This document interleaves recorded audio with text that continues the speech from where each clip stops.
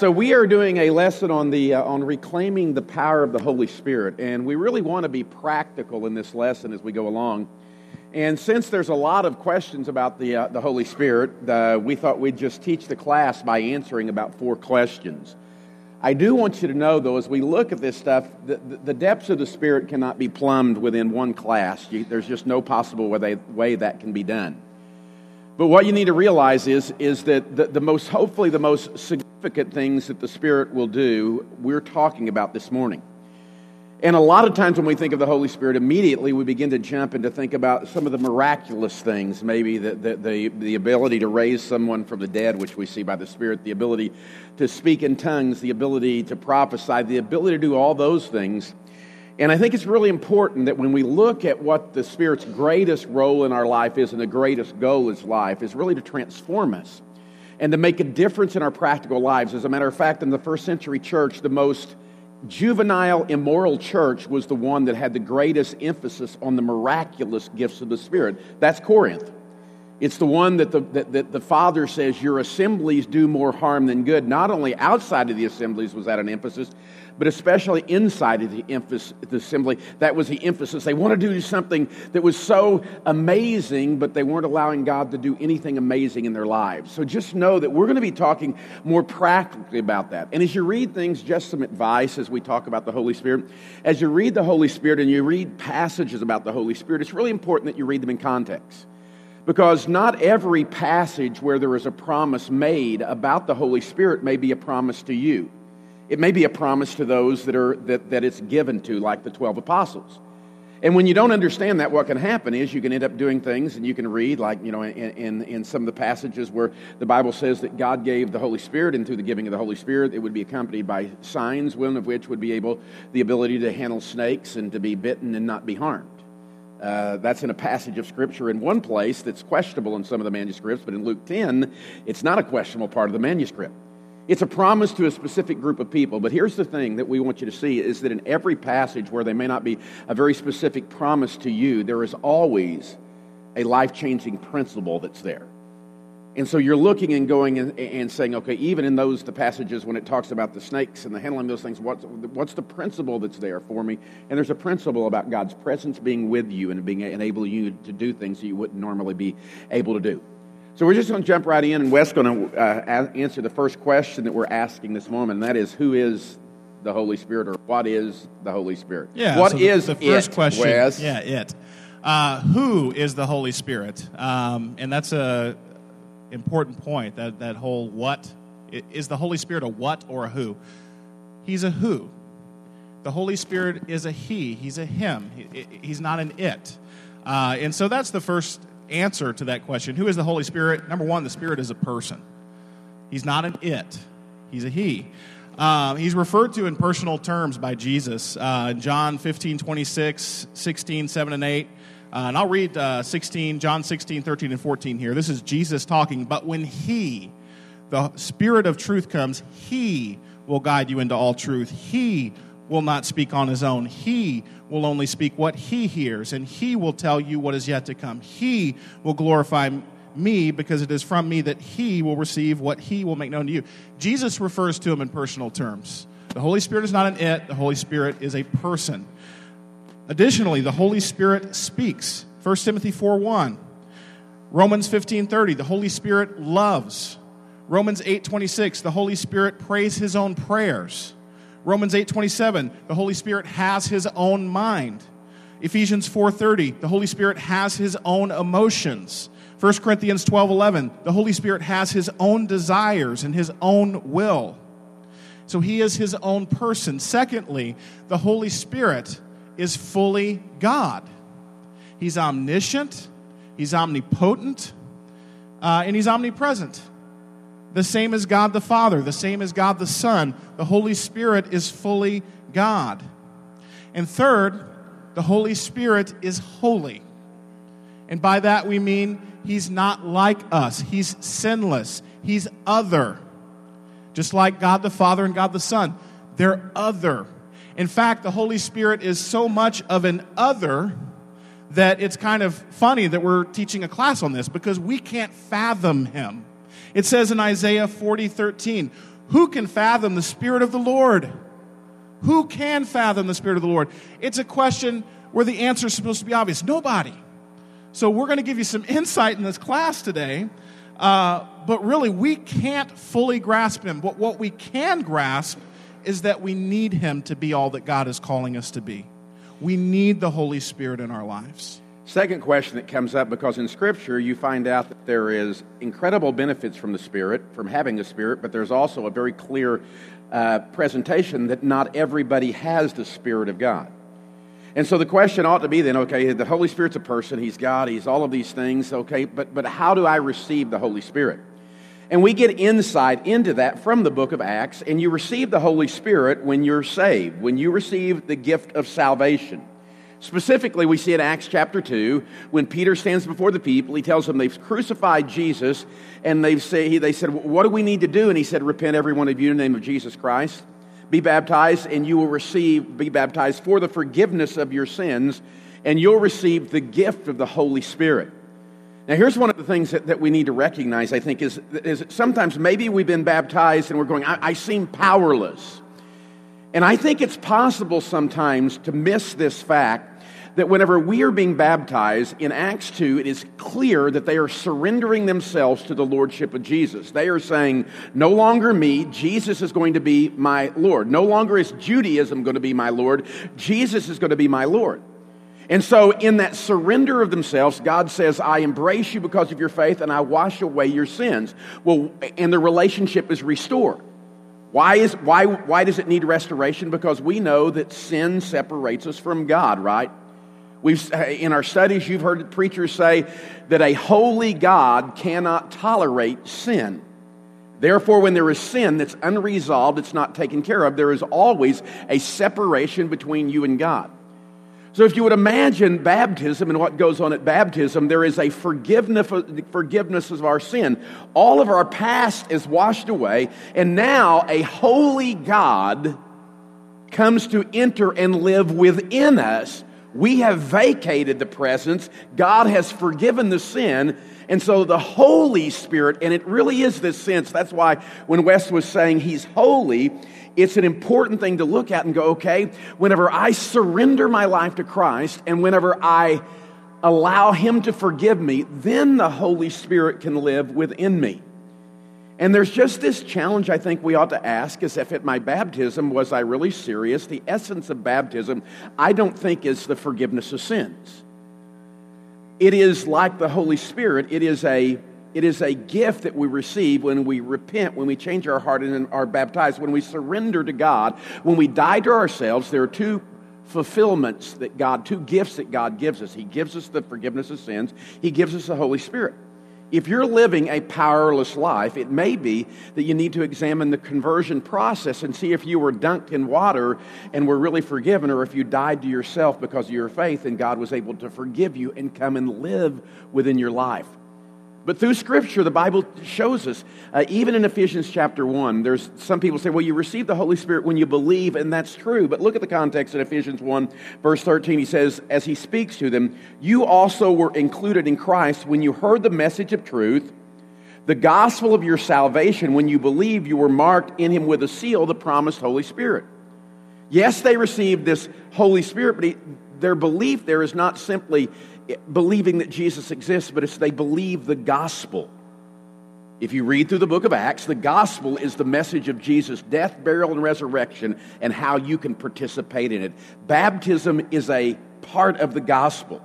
So I receive the Holy Spirit whenever I in faith turn to him and baptize, surrendering my life, and he comes into my life. And here's the thing, you need to know, you receive that whether you felt like you received it or not.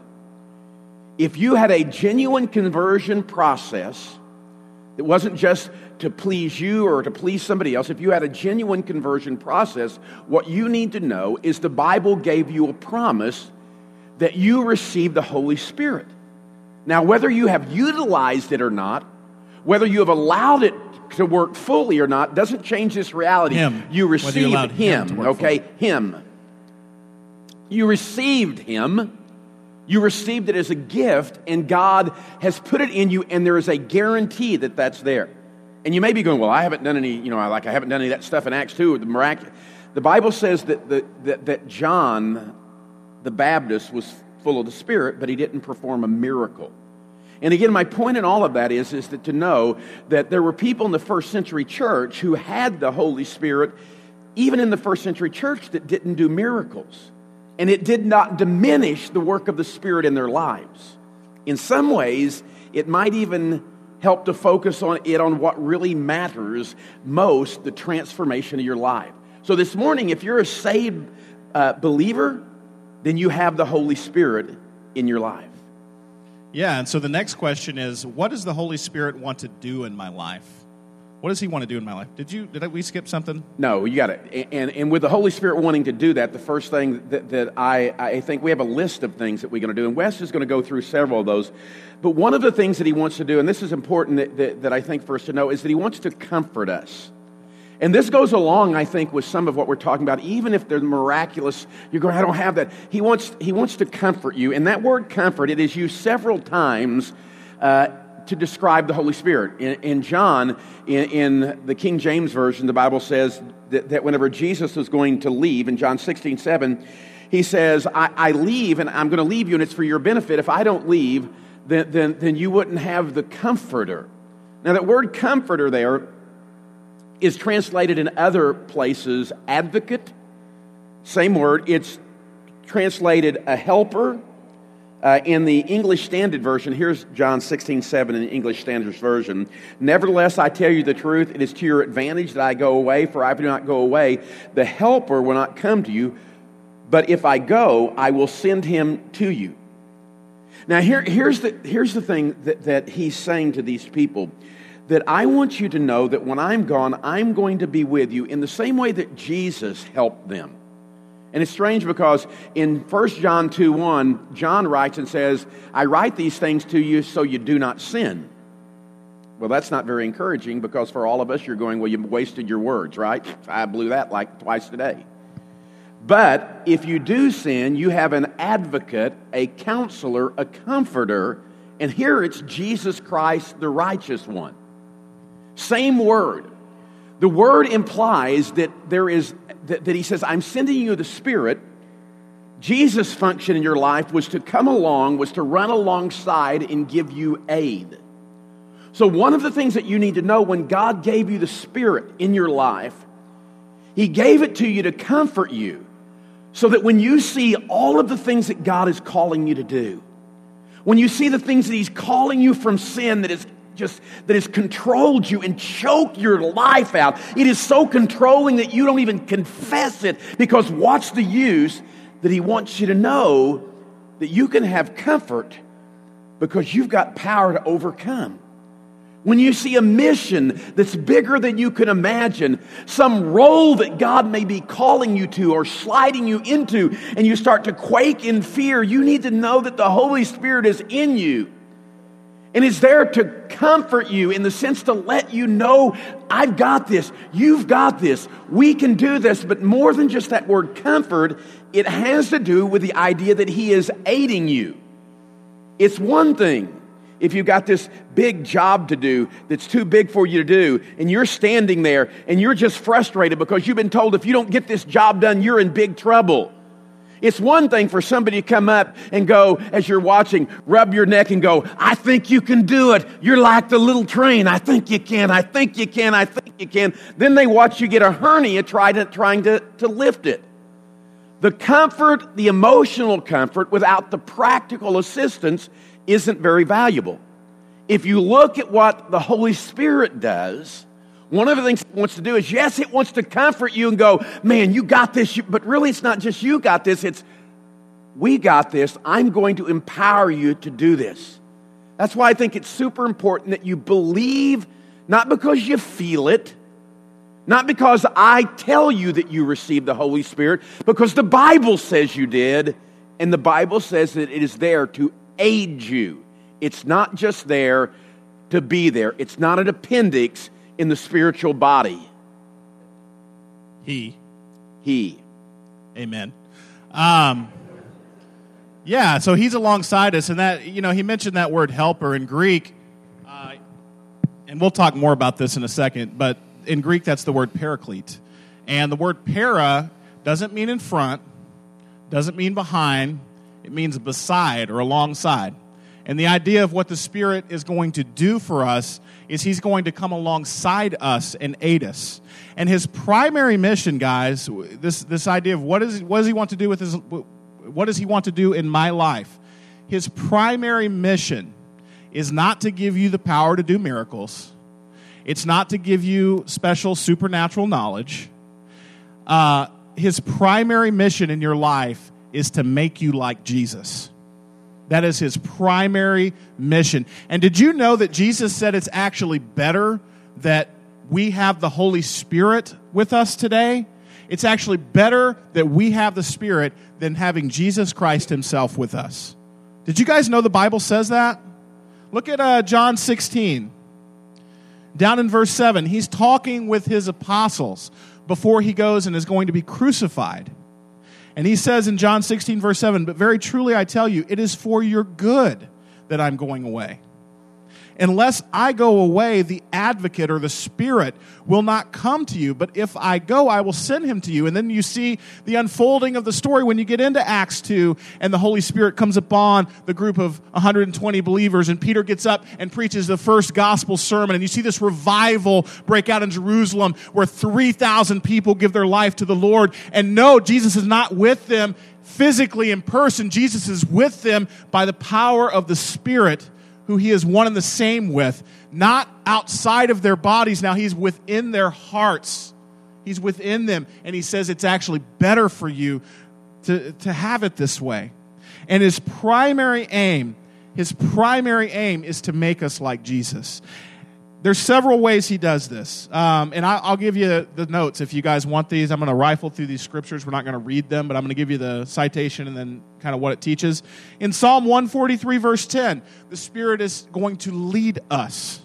In John 14:26, the Spirit is going to teach us. The Spirit is going to remind us of what Jesus said. In John 15:26 and 27, the Spirit's going to testify about Jesus and help us testify about Jesus and witness to others.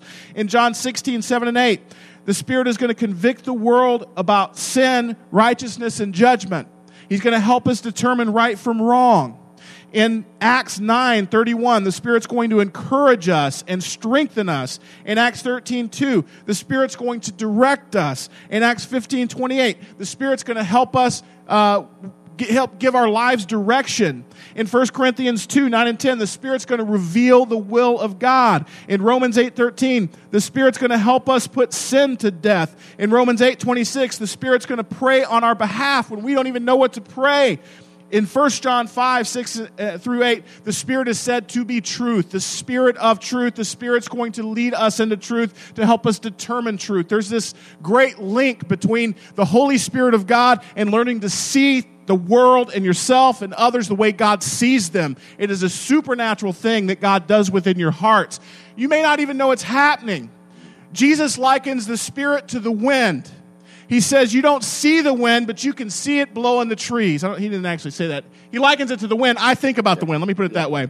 Not in the Bible. But I don't see the wind. I see the wind blowing the trees around. I feel the wind on my skin. And, I may not feel the activity of the Spirit like emotionally or whatever, but I can look at my life 10 years ago and I look at my life today and I can see the effects of the Spirit in my life.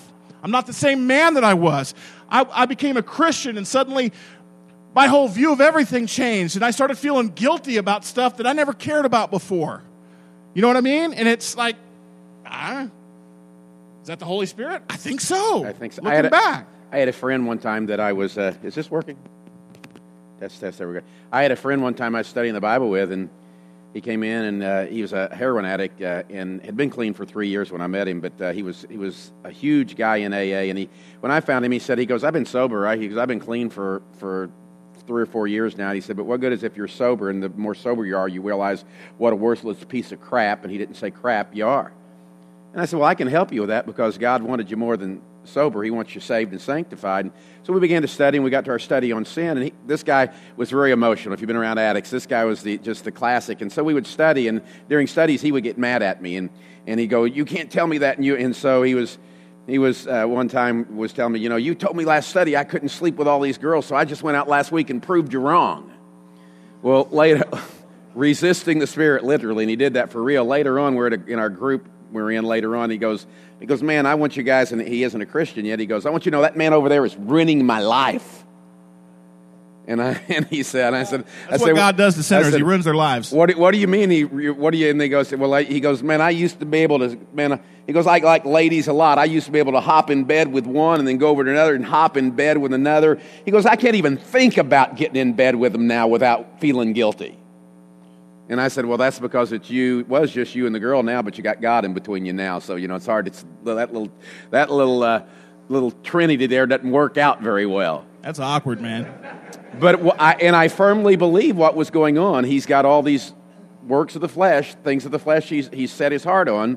He's looking at Jesus more and more. His heart is more focused on the Spirit, and literally, it stopped with him as far as this womanizing.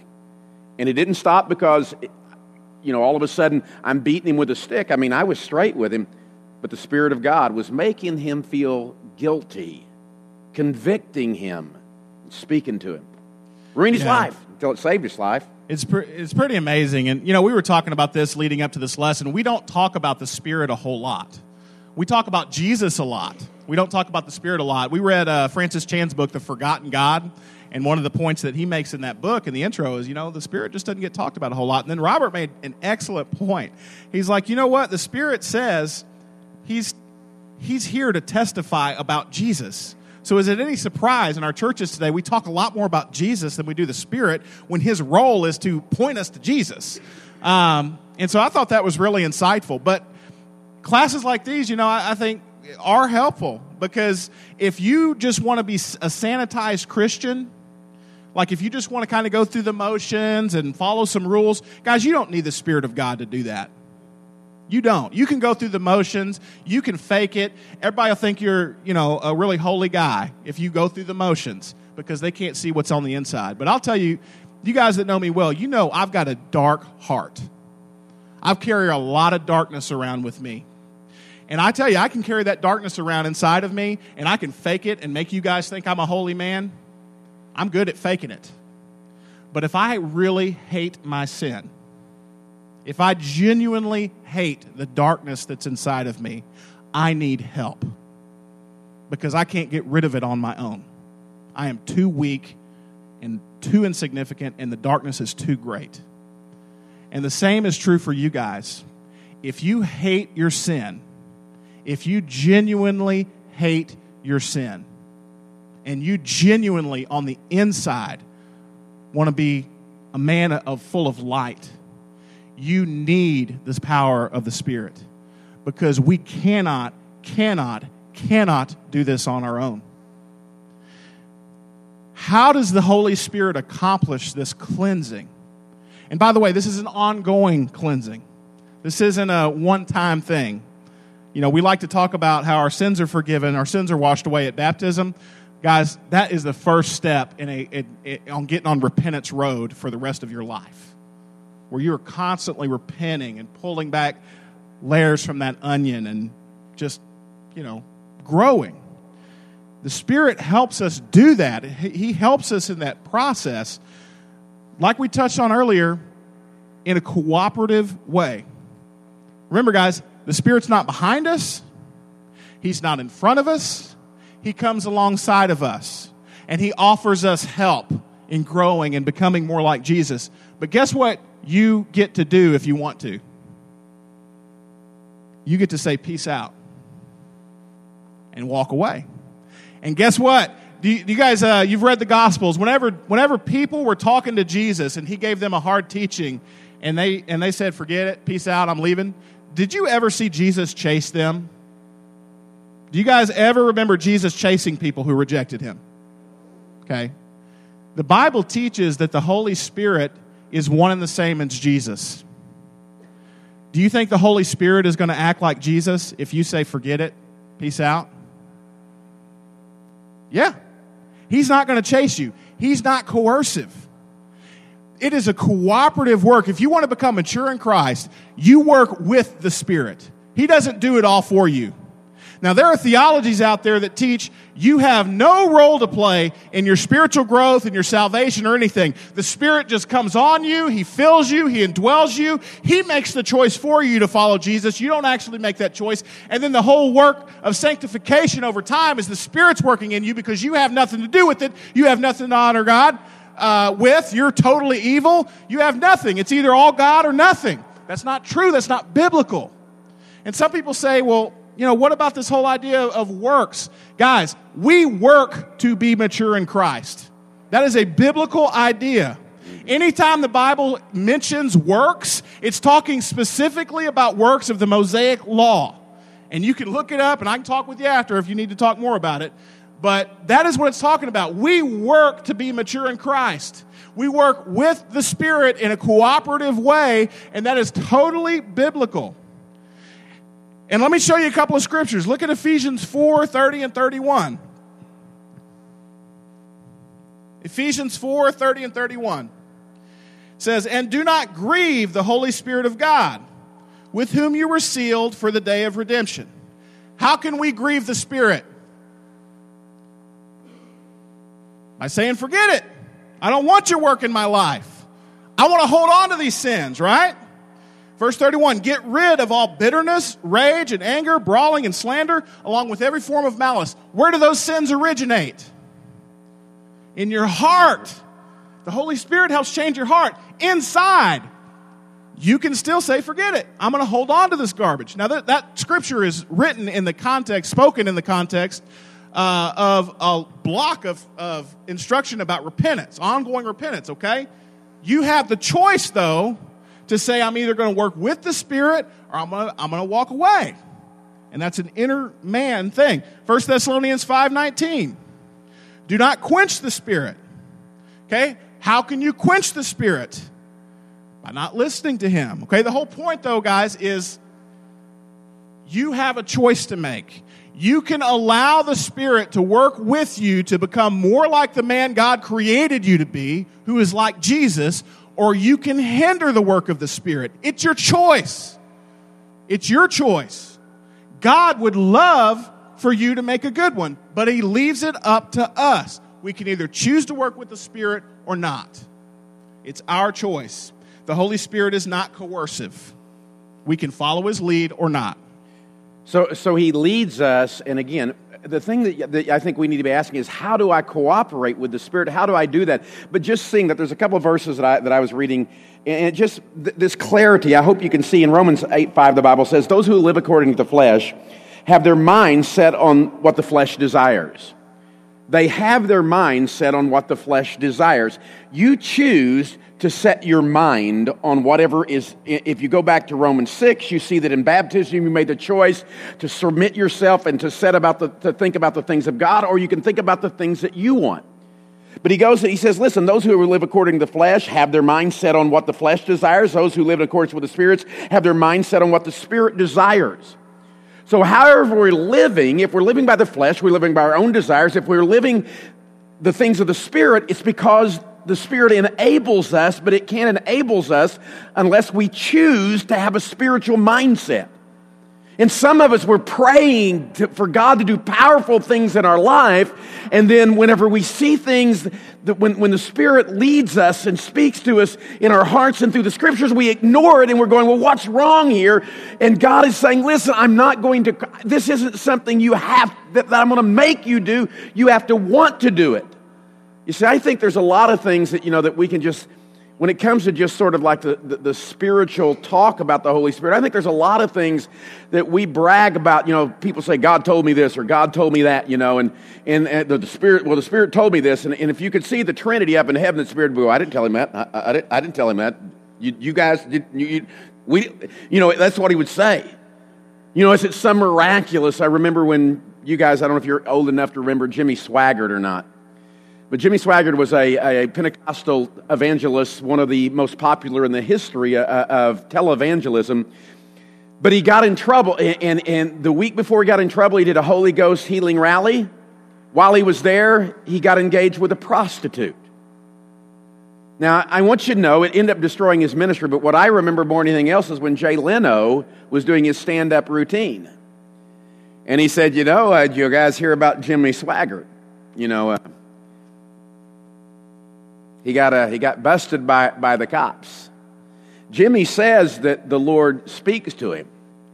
But I'm not so sure if I believe that, because if the Lord speaks to him, surely God would have said, hey, don't pick up the whore. There's a cop following you.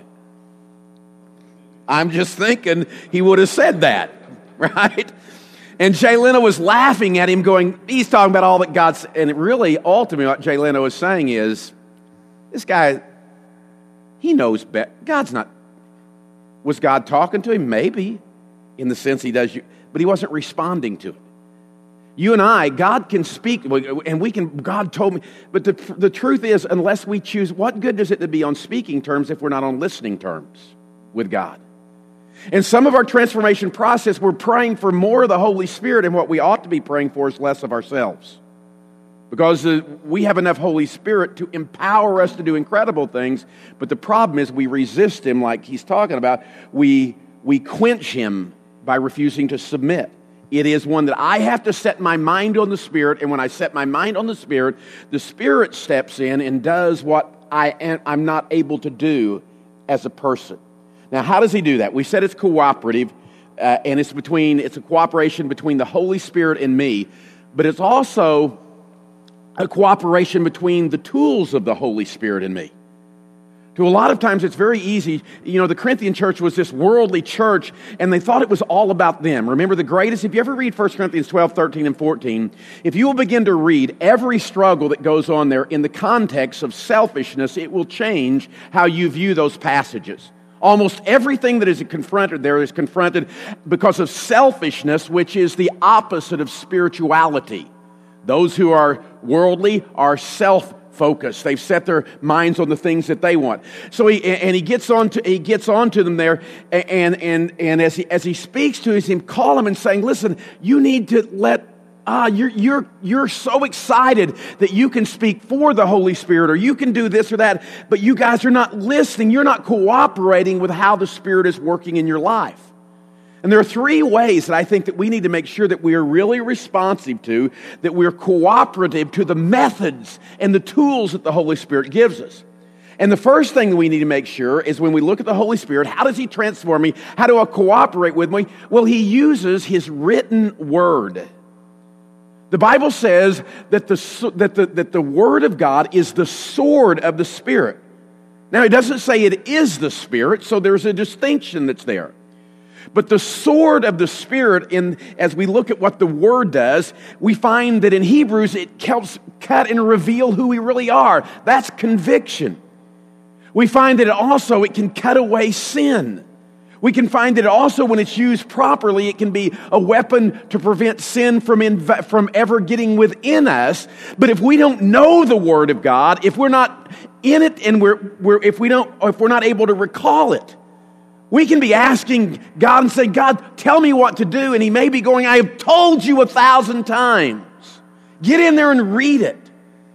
And especially for those of us, and again, I may be speaking to all of the ministries, but if you're in the ministries of Revolution Campus Ministry, I want you to know one of the greatest struggles that we have, and the greatest struggles that we have, not in campus ministry alone or high school, but in adults, and this is true probably with every ministry, we have a shallow, inconsistent understanding and desire to be in the Word of God.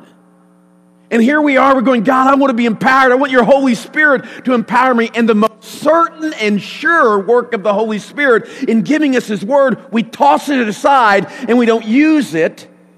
And then we somehow want God to do in another means what He's already provided through the Word.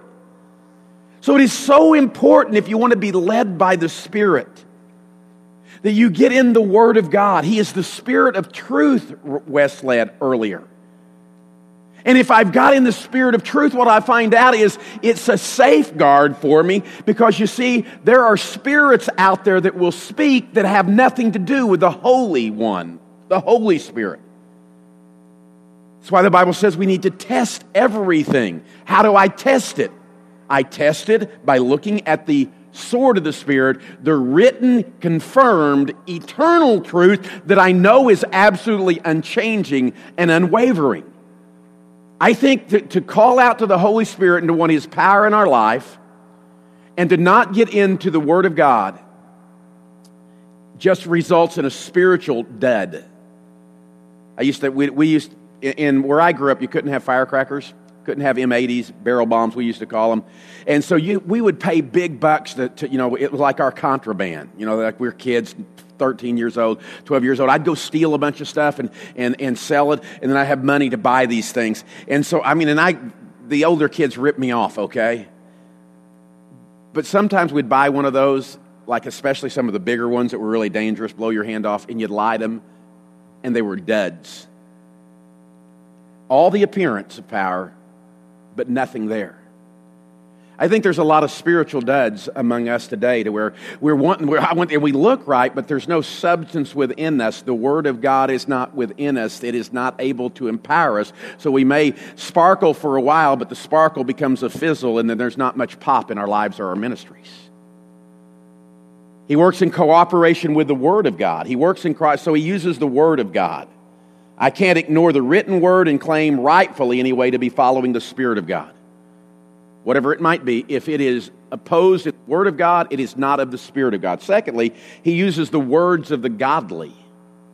The Spirit does. Remember the story of the Ethiopian eunuch?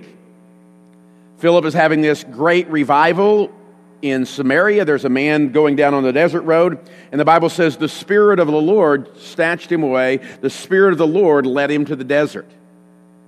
So whenever the eunuch, when the Ethiopian was speaking with Philip, he was speaking with someone who was a tool of the Spirit of God, living in him and living through him. And another thing, sometimes we're wanting the Holy Spirit somehow to convict us and break our hearts, make me not want to do that anymore. So he sends a person into our lives, a Holy Spirit person that shares with us the Word of God. And rather than having this desire, this conviction, we just get angry at the person. I can't believe he said that to me. Why did he say that to me? He could have said it a different way. We've been praying for conviction, but then when God sends an agent of the Spirit into our lives, we get angry at the agent. We get angry at the Spirit, whether we realize it or not. You guys have been given people within the body of Christ. The Bible says that God, through His Spirit, gave you those people so that you could be equipped and so that you could be built up. Some of the very things the Bible says the Spirit does, it says that that's what people in your lives were given for. So again, I can't refuse to involve the people of God in my life and claim to rightfully, at least claim correctly, that I'm following the Spirit of God. And then the third way that I think that he works, and this is the one that is more nebulous, it's harder to both explain and define, but I believe that the Holy Spirit, He uses His words, He uses His promptings to speak to our inner self, to our inner man, to our hearts, to our consciences. Have you ever just been somewhere and you start to do something and immediately you feel like this, I really shouldn't do that? And there wasn't anything physically there that made you say that, but there was just this, all of a sudden, this sense is, I need to get out of here. This is wrong. This is not right. Or you've been someplace and you've felt like, man, something is needed here, and I need, and you couldn't necessarily define what it was, a feeling, this voice that maybe, and I don't necessarily mean an audible voice, but this speaking into your heart and your mind, and you did something, you're going, where did that come from? Now, again, it's really important for us to make sure, because it's easy to say, God told me, to justify whatever we want to do. It's easy to say, God told me, in order to make us look really like we're something that God is speaking to me. It's easy to say, God told me, to just use that as when we don't know what else to say, so we justify ourselves. But I believe that if we're in the Word of God and we're with the people of God and the Spirit of God is in us, then He's going to use those things in a supernatural way. When people aren't around or the printed page isn't around, He's going to use that to speak to our consciences, to our hearts, to our inner being, to where we're going to do things that are more godly. But here's the thing, with all of those, He is not going to, as Wes said, coerce us. You know, in 1 Corinthians 13, and again, this is the church that had more manifestations of the Holy Spirit miraculously than any others was possibly the worst church in the New Testament. I did a series of lessons on about 5 years ago called Lessons from a Whacked Out Church. And it was about Corinth. And as he corrects them about what they're doing and their self-promotion and their selfishness and their ungodliness, it's almost when he tells them, well, you're going to do it like this. Don't everybody stand up and speak in tongues. Don't everybody speak and prophesy at the same time. And it's almost like somebody said, and I've had guys tell me this that I've studied the Bible with, well, when the Spirit hits you, you just can't stop it. Not true. In 1 Corinthians, he puts this in there, and it almost seems out of place when he says all of this, when he's trying to get them to be in order. Everything would be done decently in order. That was a real famous verse where I grew up, in the church I grew up in. That was what all 1 Corinthians 12 and 13 and 14 was designed to teach us. Everything was to be done decently in order. That's not what it teaches, by the way. What it teaches is everything has to be done for the edification. Doing things in order were simply designed to bring about the means so that you would be built up, which means in Scripture to be more like Jesus. But so he's giving all these instructions. Then it's almost as he's thinking about loudmouth Holy Spirit guy. You know that one that you're talking about? Who's always talking about the Spirit, always saying, oh God, and his life is in shambles. And he says, oh yeah. And by the way, the spirit of the prophets is subject to the prophets. What he's saying is this is such a cooperative thing. Not only can we quench it, but if God has literally told me something, I can say, this isn't the right time. I need to hold this off.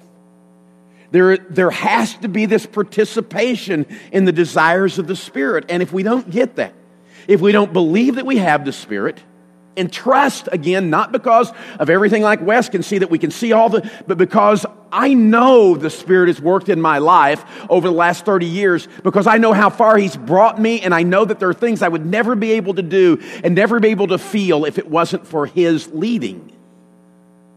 So the challenge that I have for you is to believe the Spirit lives within you, to love the Spirit that God has placed in you, and then act like you love it by doing the things that Wes is going to close us out with. What I was going to say, just kind of a thought came to my mind, talking about this idea of cooperation, and I can't help it when the Spirit comes on me, it just takes over. I don't read that anywhere in Scripture, but I do read about demonic possession. And they couldn't help it when a demon would take them over. And so it was just a thought I had. I've never read that about God, though. It seems to always be cooperative. God gives you a choice. He didn't make you a robot. You know, you can choose to love Him or not.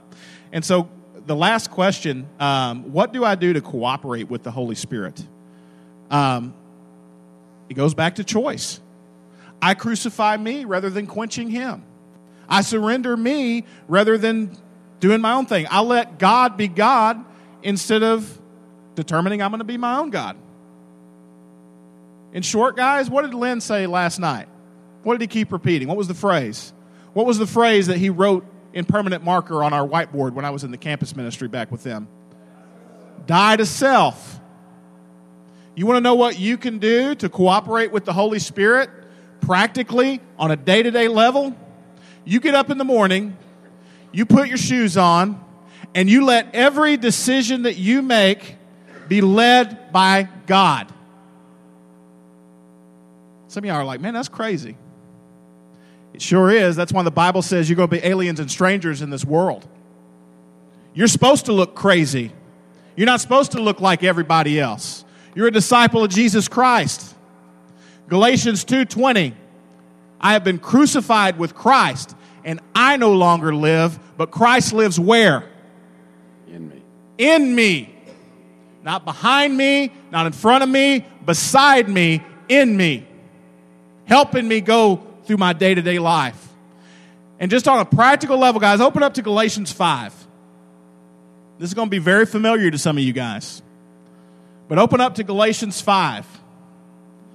Paul likes lists. He really likes lists.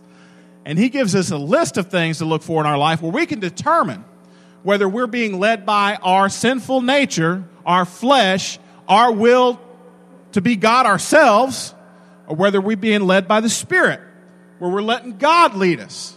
Look at this, Galatians 5:19, starting in verse 19. The acts of the flesh, or the sinful nature, or your own dumb self, are obvious. Sexual immorality, impurity, debauchery, idolatry, witchcraft, hatred, discord, jealousy, fits of rage, selfish ambition, dissensions, factions, and envy, drunkenness, orgies, and the like. He puts that "and the like" on there just in case you're looking for loopholes. He closes the loophole. I know some of us read the Bible looking for loopholes. I warn you, as I did before, that those who live like this will not inherit the kingdom of God. If your life is characterized by these things, you're not going to inherit the kingdom of God. And guys, not all of these are outward actions. Some of these are matters of the heart. You can fake it. You can go to church every Sunday. You can pray prayers. You can still not be a disciple in your inner man because you're not submitted to the Spirit. Right? But he goes on and he gives us another list. But the fruit of the Spirit, by the way, fruit, does it say fruits of the Spirit? It says fruit, singular. If you have the Spirit, you should look for all of these things in your life. But the fruit of the Spirit is love, joy, peace, patience, kindness, goodness, and faithfulness. Against such things there is no law. Who's going to come up to you and say, "Man, you're too patient. You're too kind. You're way too gentle. You got way too much love in your heart, bro. You need to take care of that." Who's going to say that? No. Ain't going to happen. Those who belong to Christ Jesus have what? What's the word? They crucified the flesh with its passions and desires. Since we live by who? Since we live by the Spirit, let us what? Keep in step with the Spirit. How can you tell if you're being led by the Spirit? You cannot simultaneously be led by the Holy Spirit of God and sin. You can't. It is absolutely impossible. If you are sinning, it's because in that moment or in that situation or in your heart with that attitude or that thought, you are saying no to the Spirit of God and yes to me. But guys, you're supposed to be dead. You're dead. And when you make that commitment, that surrender, you die to yourself. Guys, it doesn't mean you're not going to screw up. It doesn't mean after you're baptized and you've committed to follow Jesus, you're never going to sin again. Paul doesn't say that. Guys, if you make a mistake, what do you need to do? Repent. Those who live like this will not inherit the kingdom of God. Not those who make a mistake and screw up and do one of these things. It's those who live like this. That's unrepentant. So every day, my old mentor, Gary Lambrick, over at the Bay Area Church of Christ in Tampa, he used to tell me, "Wes, when you become a Christian, you get on repentance road."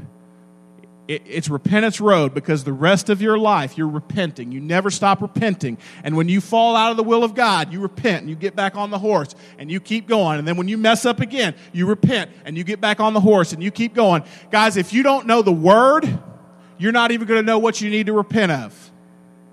If you don't have the people of God in your life and close relationships with brothers and sisters who are spiritual and also being led by the Spirit, you're not going to make it. And if you're not open to following the Lord, no matter what He says, and this is the scary part, I'll be honest, I'm scared to pray that prayer, "God, lead me, I'll do whatever." Because that's my own heart saying, I kind of like being my own God still.